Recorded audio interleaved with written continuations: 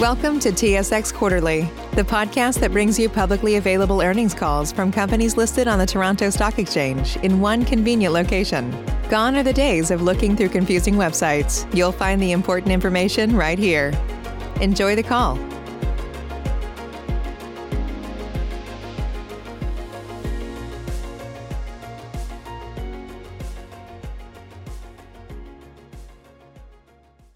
Ladies and gentlemen, thank you for standing by, and welcome to the Tidewater, Midstream and Infrastructure Limited second quarter 2020 results conference call. At this time, all participants are in a listen-only mode. After the speaker's presentation, there will be a question and answer session. To ask a question during the session, you will need to press star one on your telephone. Please be advised that today's conference is being recorded. If you require any further assistance, please press star zero. I would now like to turn the conference over to your speaker today, Joel Vorra, Chief Financial Officer. Thank you.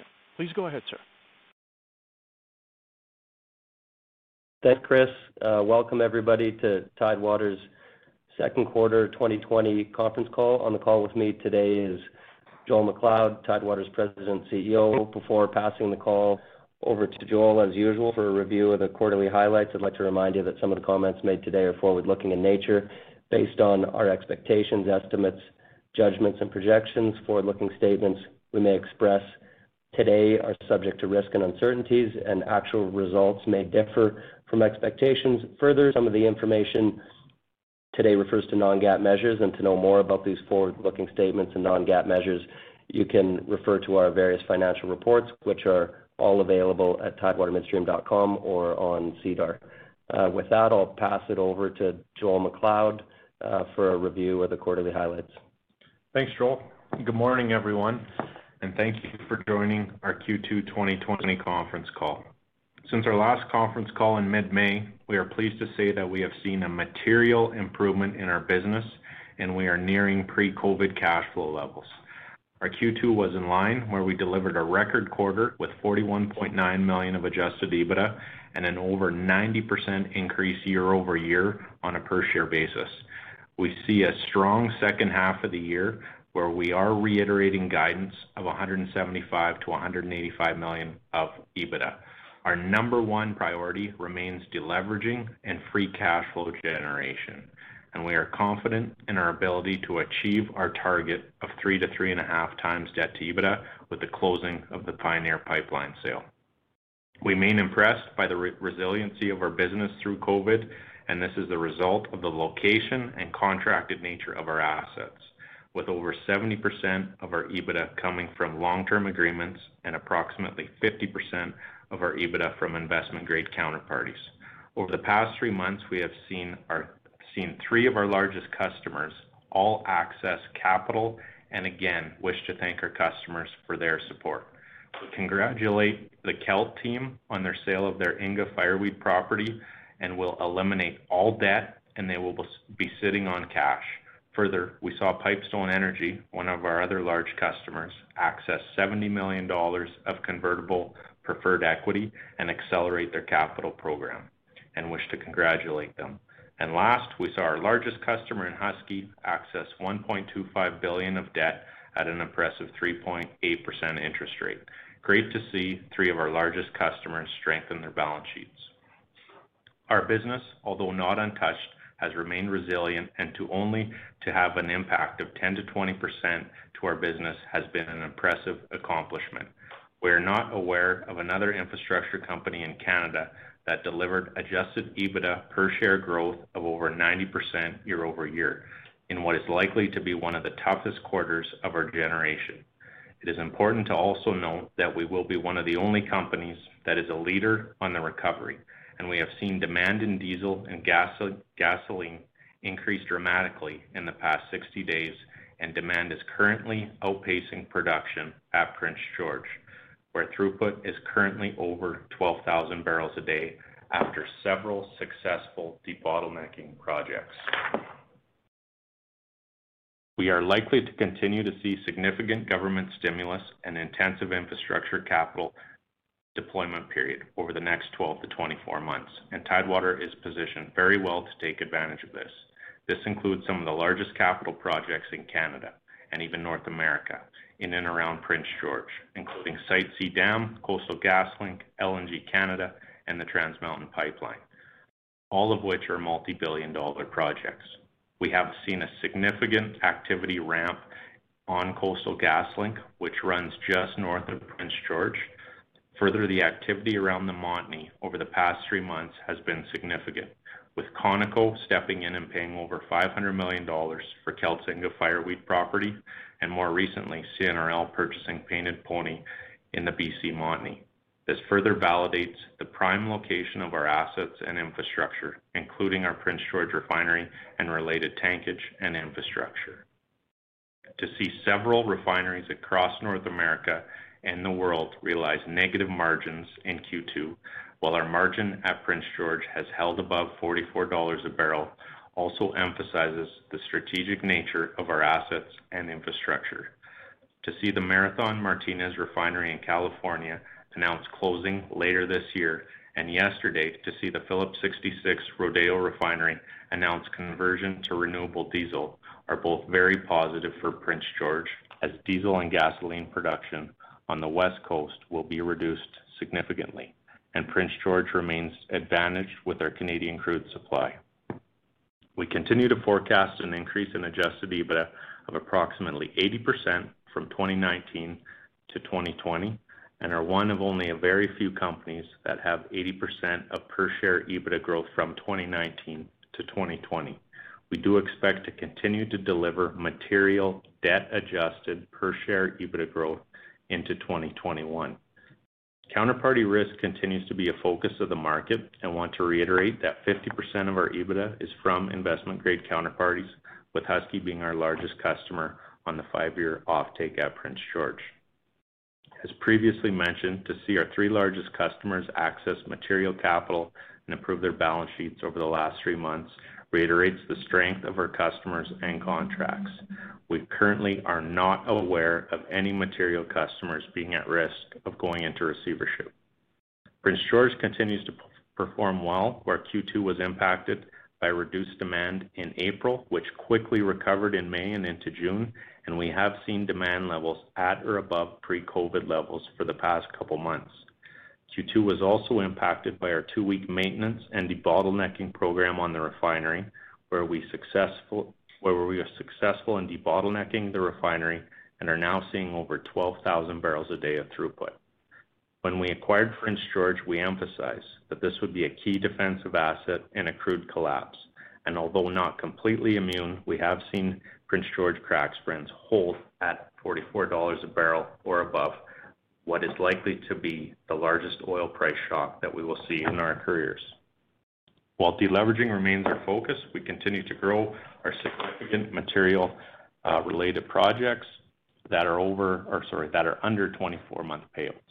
Capital expenditures are currently planned to be minimal in 2020 as we focus on deleveraging, but do want our shareholders to be aware that we do have a significant inventory which continues to grow of projects with 50% plus rates of return.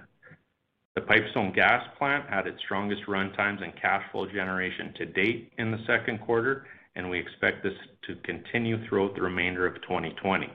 Tidewater processed an average volume of 72 million cubic feet a day in the second quarter of 2020, an increase of 10% over the first quarter. Liquids production also increased by 65% with the commissioning of the Pembina C2 Plus line and the deep cut processing unit. Facility uptime and availability for the quarter averaged 96 and 92% respectively. The Pipestone gas plant is fully contracted with over 80% committed on take-or-pay arrangements. Throughput on the Pioneer pipeline continued to be strong and is supported by a 15-year take-or-pay contract with TransAlta. The sale of the Pioneer pipeline continues to proceed, where the definitive agreement was executed on June 18th, and Tidewater expects to close the transaction by year-end 2020. However, delays in obtaining regulatory approvals could delay the expected closing date into 2021. We continue to be committed to our ESG performance by investing in infrastructure to increase energy and natural resource efficiency, reduce emissions, and enhance environmental performance. We have developed an interface on our website for the investment community to view as part of our transparency to communicate key environmental safety and other sustainability metrics. Tidewater is evaluating certain small and medium-scale green projects in conjunction with government funding programs at many of its sites, including our Prince George refinery. To reiterate, after enduring what is likely the worst shock to the global economy and the oil and gas industry, we do feel the worst is behind us, and we are well positioned for what is likely to be one of the largest economic stimulus and infrastructure build-out periods in our lifetime. Our business remains resilient as a result of the location and contracted nature of our infrastructure assets, accompanied with strong defensive assets. We are confident in our ability to deliver 175 to 185 million of adjusted EBITDA in 2020, with debt to EBITDA, assuming the closing of the Pioneer Pipeline sale, to be 3 to 3.5 times at year end. Our focus remains free cash flow generation and debt reduction, and we do feel strongly that we can continue to show material debt-adjusted cash flow per share growth for years to come. We are also pleased to welcome Mr. Michael Salmon, Mr. Neil McCarron of Birch Hill Equity Partners, and Ms. Gail Yester to the Board of Directors. I do want to thank our staff, board, shareholders, credit syndicate partners, and all stakeholders for all your support through what was likely one of the toughest quarters in our careers. We look forward to delivering strong results in the second half of 2020 and remain confident in our ability to deliver debt-adjusted per share free cash flow growth into the future. Our number one priority over the next 6 months continues to be debt reduction and achieving 3 to 3.5 times debt to EBITDA with the closing of the Pioneer Pipeline sale. I'll pass it back to Mr. Vorra, and he can walk you through some of the details around the financial side of our Q2. Thanks, Joel. I'll just go over a brief overview of the quarterly highlights, mostly a comparison to Q1, given significant changes in the business from the same period in the prior year. I think more appropriate to compare to Q1. Starting with top-line revenue of approximately 178 million. It was a decrease over Q1, primarily related to the change in commodity prices. We had a commensurate decrease in operating expenses of approximately 30%, which resulted in gross operating margin of approximately, adjusted for hedging gains, of approximately 23% versus 18% in the prior quarter. So although revenue moved down, operating costs also moved down, and overall adjusted operating margin for hedging gains increased from 18% to 23%, primarily as a result of increased contribution from the Pipestone gas plant, the connection to the Pembina pipelines, and the uptime that Joel McLeod mentioned. Adjusted operating margin was approximately 43.5 million compared to 45 million in the prior quarter, so in line and in line with our expectations, given impacts from COVID in late Q1 and in early Q2, and then again saw a pretty quick recovery into the end of May and into June. EBITDA margin was approximately 42 million and 23%, again, increased contribution from Pipestone gas plant being in the summer injection season, also the increased margins from gas storage, which is a high margin business, higher margin in the summer, and then a little bit of a impact in the early part of the quarter from the refinery, but overall adjusted EBITDA of approximately 42 million and EBITDA margin of 23%. Distributable cash flow was 10.5 million for the quarter, a payout ratio of approximately 32%. We're generally targeting under 25% payout ratio for the year. Maintenance capital would have been one of the drivers for that distributable cash flow number, which was our planned 2-week outage at the Prince George refinery. but expect that distributable cash flow number to increase and be sub 30% and even sub 25% for Q3 and Q4.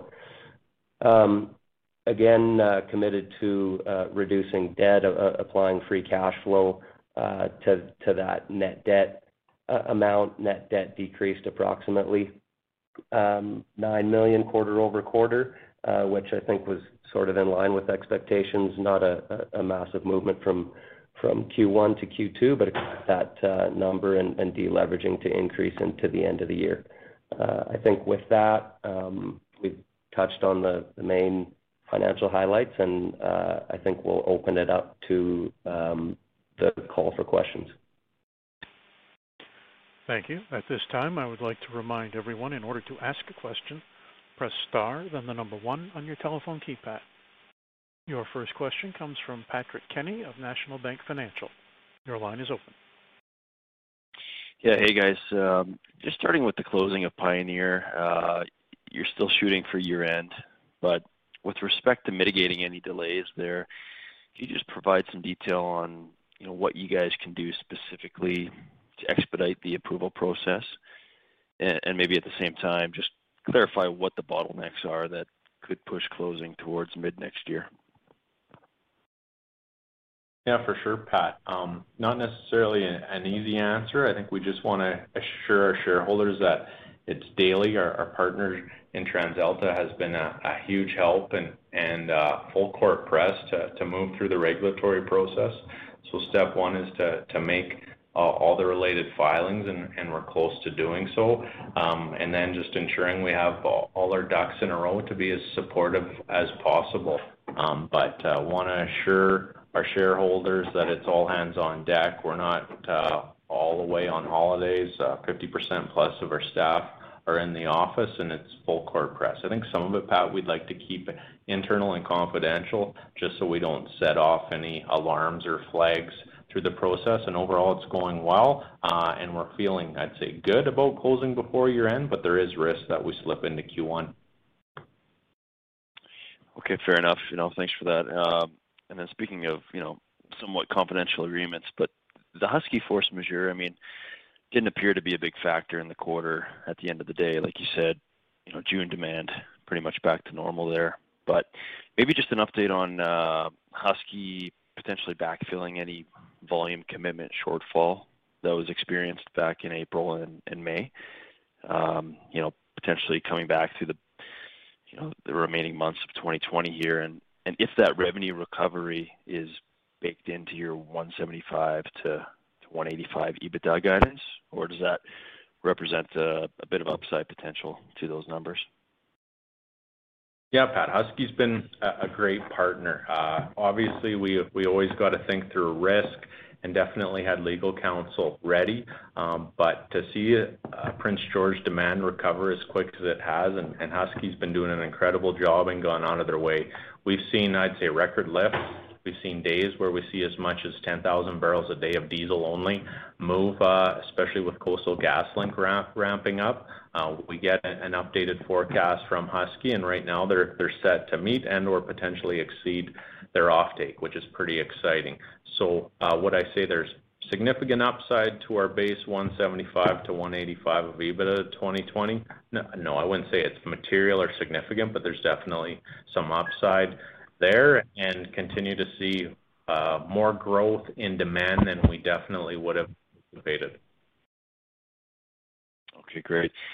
And then I know it's still early days on the biofuels front here, or even the low carbon fuel standard opportunities, but maybe you can just give us a sense as to what sort of capital commitment we're looking at here. And outside of the ESG accretion, I think we saw 50% IRRs in the release. Just how should we be thinking about upside potential to your run rate EBITDA from these more green investments? Yeah, Pat, I'd say it's a little early to say. Even when we acquired the Prince George refinery, the team, Husky, prior owner, did a great job. Continually received LCFS Part 3 credits, low carbon fuel standard credits. Example would be before we took over the refinery on the turnaround, they changed the catalyst to run canola oil and co-process canola oil. So we're still evaluating if we're actually going to do that. We're continuing to work through the studies, continue to keep it moving forward, and do have some Part 3 credits that we'll receive even into the end of the year. The funding on that piece is near 100%, which has been very helpful. As we speak today, we don't have anything of significant size and scale. So we're talking about more of studies in that $1 to $5 million range, even combined with all the pieces. I think that the larger discussions are on a full renewable diesel component. But again, we'd like to keep some of that confidential. And today there's no certainty. We wouldn't even be 30, 40, 50% certain, but we want to do the studies, do the work. And if all goes well, we're more than happy to evaluate it, and the support from even the federal and the provincial governments. Maybe there is a higher probability, and we're excited to explore those opportunities. Okay, no, that's helpful, Joel. And then last one for me, if I could, just on gas storage fundamentals, looking, I guess, fairly attractive heading into this winter. Can you just remind us, between Pipestone and Brazeau, how much is contracted versus available for you to take advantage of any strength in spreads through the winter? Yeah, good question, Pat. I'd say we're generally contracted. We'd be north of 80%. That being said, we have seen operationally the reservoirs exceed our expectations at times, but when we look forward to the winter, I'd say we're north of 80, maybe even north of 90% contracted with a little bit of a cushion there. So I'd say there's some ability to utilize some of that space ourselves, but for the most part, we are fully contracted. Obviously, if we see some volatility in AECO gas prices, that obviously always helps storage, but for the most part, those reservoirs are fully contracted. Okay, that's great. Thanks, guys. I'll jump back on the queue. Thanks, Pat.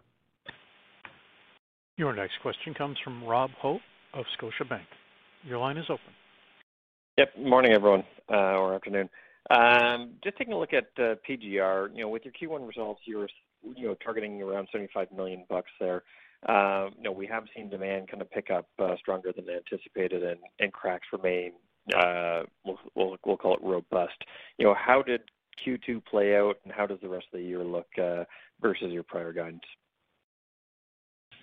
Rob, good question. I'd say April was definitely an underperformance, mainly due to demand with COVID and demand moving down. We also had our 2-week maintenance, so want to be upfront and admit that April underperformed, but to see demand come back as quick as it did, May was probably close to in line, maybe a touch under, but with refined product pricing moving up and crude being relatively cheap that we had moved into our tanks, May probably was in line, and then June, I would say, was getting close to kind of an outperformance month on that base 75 million of EBITDA, and we are hopeful that that'll continue here into the end of the year. We don't want to get ahead of ourselves, but we do see our daily demand, and today things are feeling pretty darn good.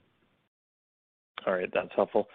And then when you're speaking about these, we'll call it quick payback projects, I realize that debt repayment will be a focus over the next 6 months, but how big is the portfolio of these projects, and how quickly would you want to move on these following a Pioneer close?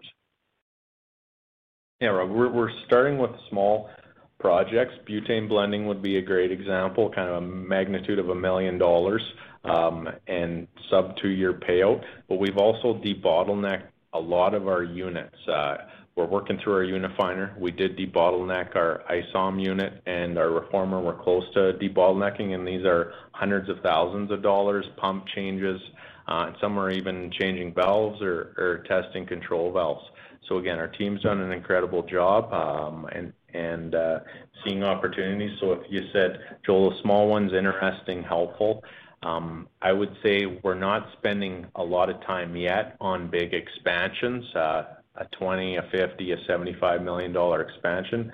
For us to have success on these low capital, high rate of return projects is meaningful, and we have to focus on deleveraging today. But over the next 2, 4, 6 months, I do think we'll have some meaningful capital projects of size and scale. I think the question will be, can they truly hold sub 2-year payout? So I'd say we have an inventory of 10 plus projects, none over $3 million to give you a sense. So we haven't been spending time on a new FCC unit, a new crude unit, a major tankage build out. As today it's been smaller projects, high rate of return.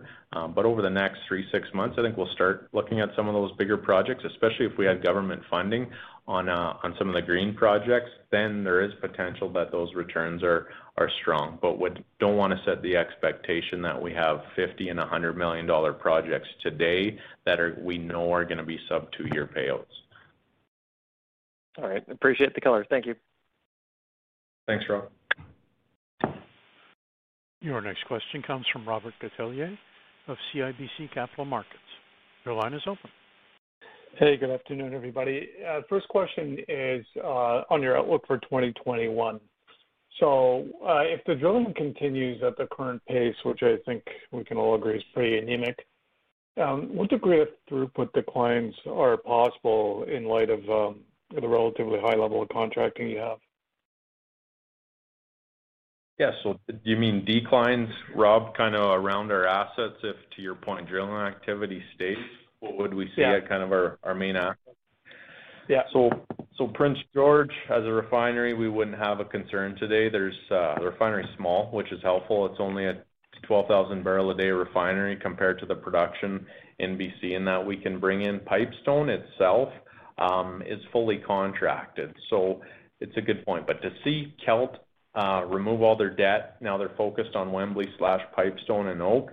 Our sense is they're probably going to drill a couple wells. I don't want to speak for themselves. And obviously, if we see a continued uptick in commodity price, they could accelerate. Pipestone Energy itself did raise $70 million on their convertible preferred and did come out and say we are going to accelerate capital, and that's right in our backyard, which is helpful. So I would say Pipestone, you probably see production fairly flat, and we are fully contracted. If we go to a Brazeau, I want to kind of go in order of magnitude and materiality. If we go to Brazeau River, this is public data, but you'd see Westbrick continuing to run one rig, which has been helpful, and we've been able to hold Brazeau volumes fairly flat and potentially even increase with Keyera shutting in some of their plants and producers asking if they can get into Brazeau. But again, want to be careful not to overpromise and say Brazeau River is going to have a massive ramp in throughput. I think if we said we expect it to be fairly flat, that would be conservative. Ram River itself, which would probably be our next largest chunk of cash flow, has been fairly flat, but this morning AECO at above 230 is helpful. We saw Paraday, one of our larger customers, release the results, and they generated, I think, around $15 million of quarterly cash flow. So that 230, 220, 210 gas price is very helpful to even a Ram River.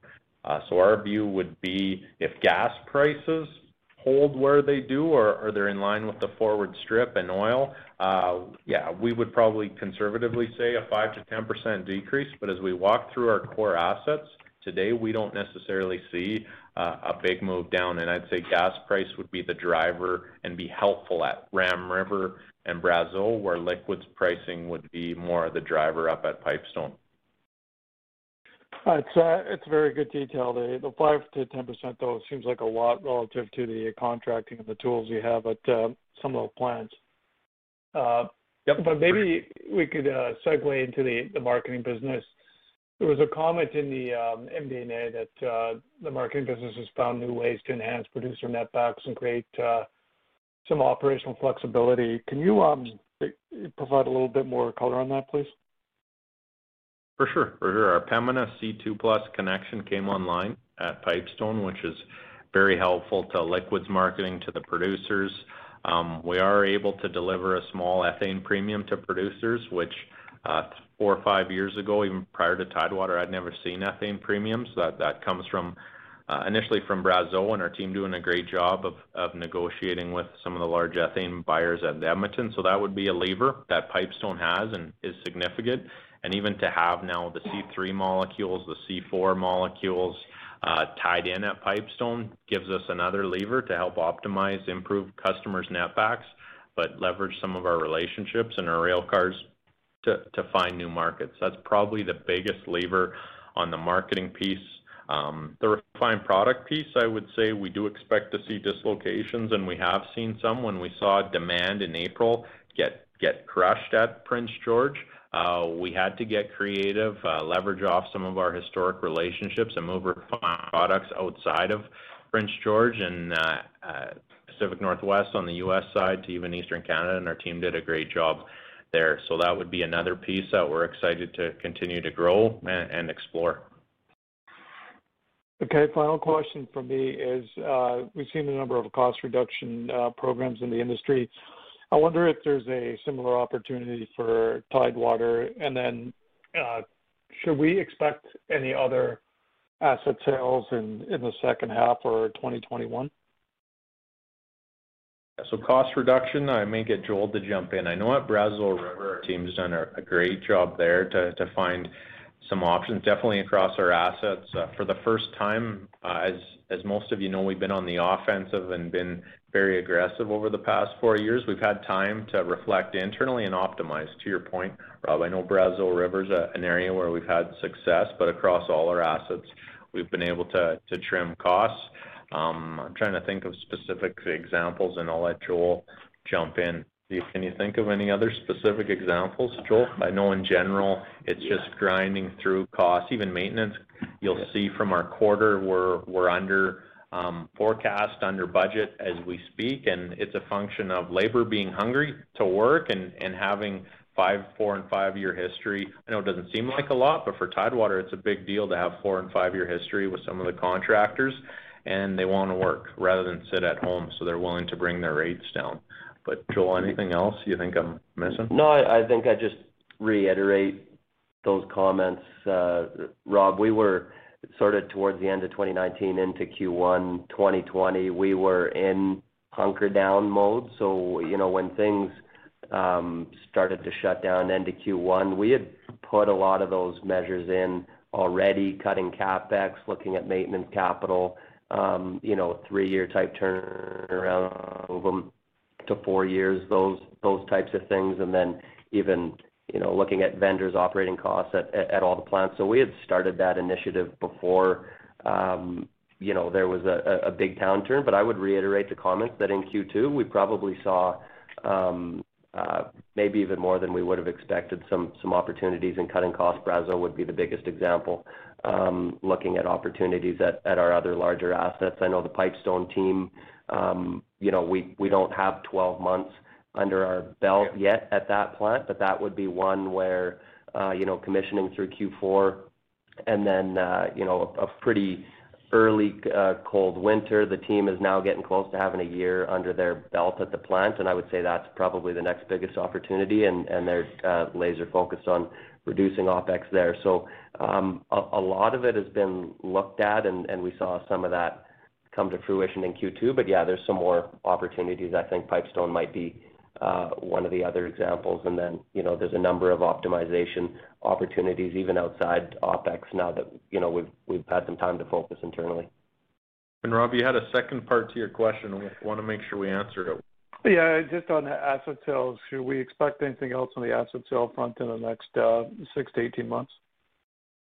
Yeah, well, I mean, they're small. The pieces we're looking at are small. I think in our previous quarter, you probably saw the small gain from the sale of one of our small ancillary businesses. And yeah, we're working through a few others, but they're small. We're talking sub $6 million type of pieces, even at times maybe $1 million-ish, just to focus our staff. To your point, trim even a little bit of G&A, but focus our team on our larger contracted assets. So I would say, Rob, unlikely you'll see anything material, but you may see a $3 or $4 million piece or a $1 million piece, even to reduce some liabilities here into the end of the year. But no guarantees. It's still pretty tough to get deals done, given the uncertainty in general. Okay, thanks everybody. Thanks, Rob. Again, if you would like to ask a question, press star, then the number 1 on your telephone keypad. Your next question comes from Robert Kwan of RBC Capital Markets. Your line is open. Hey, good morning. First question here is just on the payout ratio. And in the first quarter, the language was for it to be under 30%, and now you've introduced that range of 20 to 30%.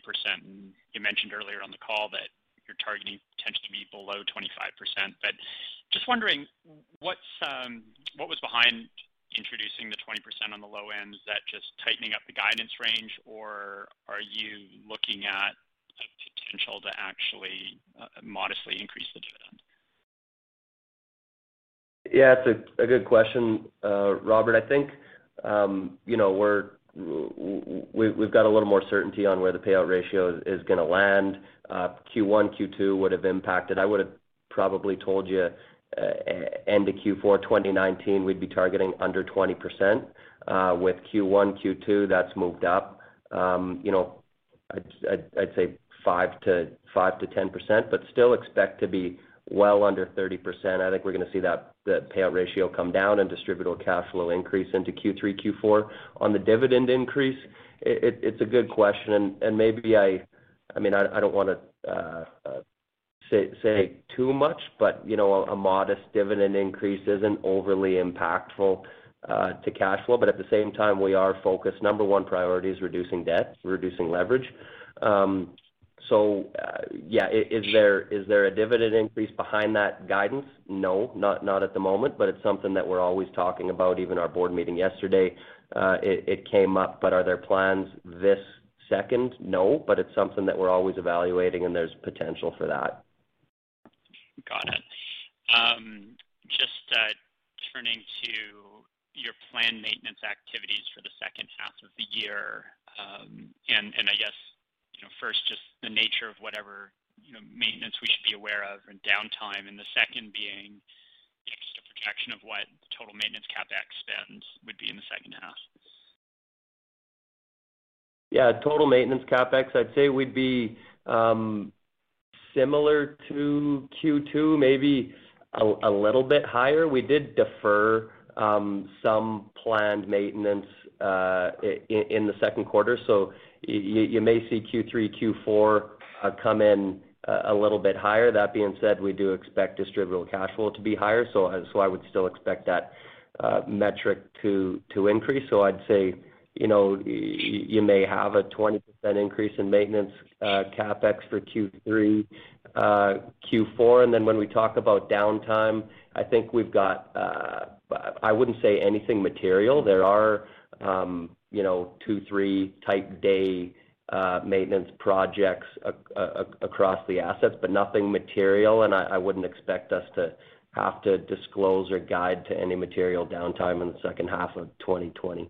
Just to add to that, so sorry, Rob, capital maintenance for 2020 still reiterating that $25 million range, just to help you triangulate to a number. And then as far as downtime, no, I think we've seen definitely more downtime in the first half than you will in the second half. There's no downtime anticipated at Prince George, our largest asset, and at Pipestone you may see a day or two down by a small amount, but nothing material. Just to clarify, so did I hear 25 million, but you've only done 5.5 in the first half? Yeah, Rob, there's some tank maintenance at PGR that wouldn't result in some downtime. Some of that potentially, I think, with still evaluating whether we end up in Q4-ish or we end up in 2021. Our prior guidance would have been 25 million. I'd not saying we're going to come right on the nose. We may come a snick under, but that's a result of pushing some of that potentially into 2021. It could also happen late Q4. So there's actually a fairly material pickup on a quarterly run rate basis then into Q3 and Q4, or however it falls, versus what you did in Q2. I think we just want to give ourselves room to go back to our initial guidance and public guidance would be 25-ish million of capital maintenance in 2020. Some of it will be COVID-related, work-related. To get a few additional tanks ready to go before the end of the year is ideal, but to Joel's point, some of it may slip into Q1 of 2021. If I can just finish on leverage, I think it's very clear that the number one focus is to get into that 3.5 times range post Pioneer. But you've also put out the 2.5 to 3 times long-term range, and I guess I'm wondering, is there some color you can give as to over what time frame you want to get there, or put differently, post Pioneer? Do you stay capital light until you get below 3 times?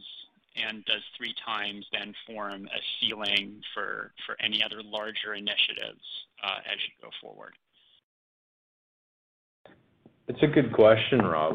For now, we're focused getting down to 3 to 3.5 times, and then it'll be a function of our cost of capital. And I think if the market signals by our share price moving up, we will start to consider capital projects. But to your question on the dividend, that was also a question from our board as well. Again, there's no commitment to bump our dividend, but when we receive that $138 million from the Pioneer sale, we're starting to determine how we're going to deploy that capital. Number one is definitely debt repayment, but to your point, at what point do we start to allocate free cash flow or a portion of that $138 million to capital projects? It won't be significant initially unless the market signals that they're supportive of us going back into growth mode. But right now we feel it's very clear from our shareholder base to focus on deleverage, get to 3 to 3.5 times, and longer term we'd like to be down in that 2.5 to 3 time range.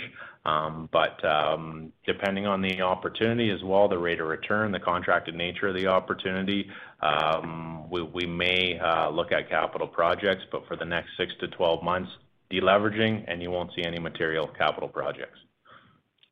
That's great. Thank you. Thanks, Rob. There are no further questions at this time. I will now return the call to our presenters. Thanks, everyone. We really appreciate your time today, all your support, and have a good day. Thanks, everyone. Ladies and gentlemen, this concludes today's conference call. Thank you for participating. You may now disconnect.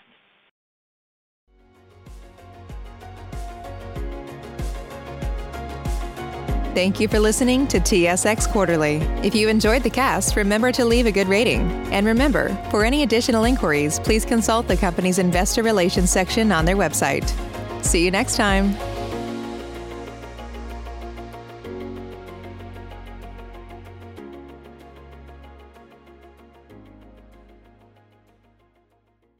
What's so special about Hero Bread's soft, fluffy, and delicious breads, buns, and tortillas? These ultra-low net-carb baked goods contain zero sugar, fewer calories, and more protein than the leading brands, and are high in fiber to support gut health. Shop now at hero.co.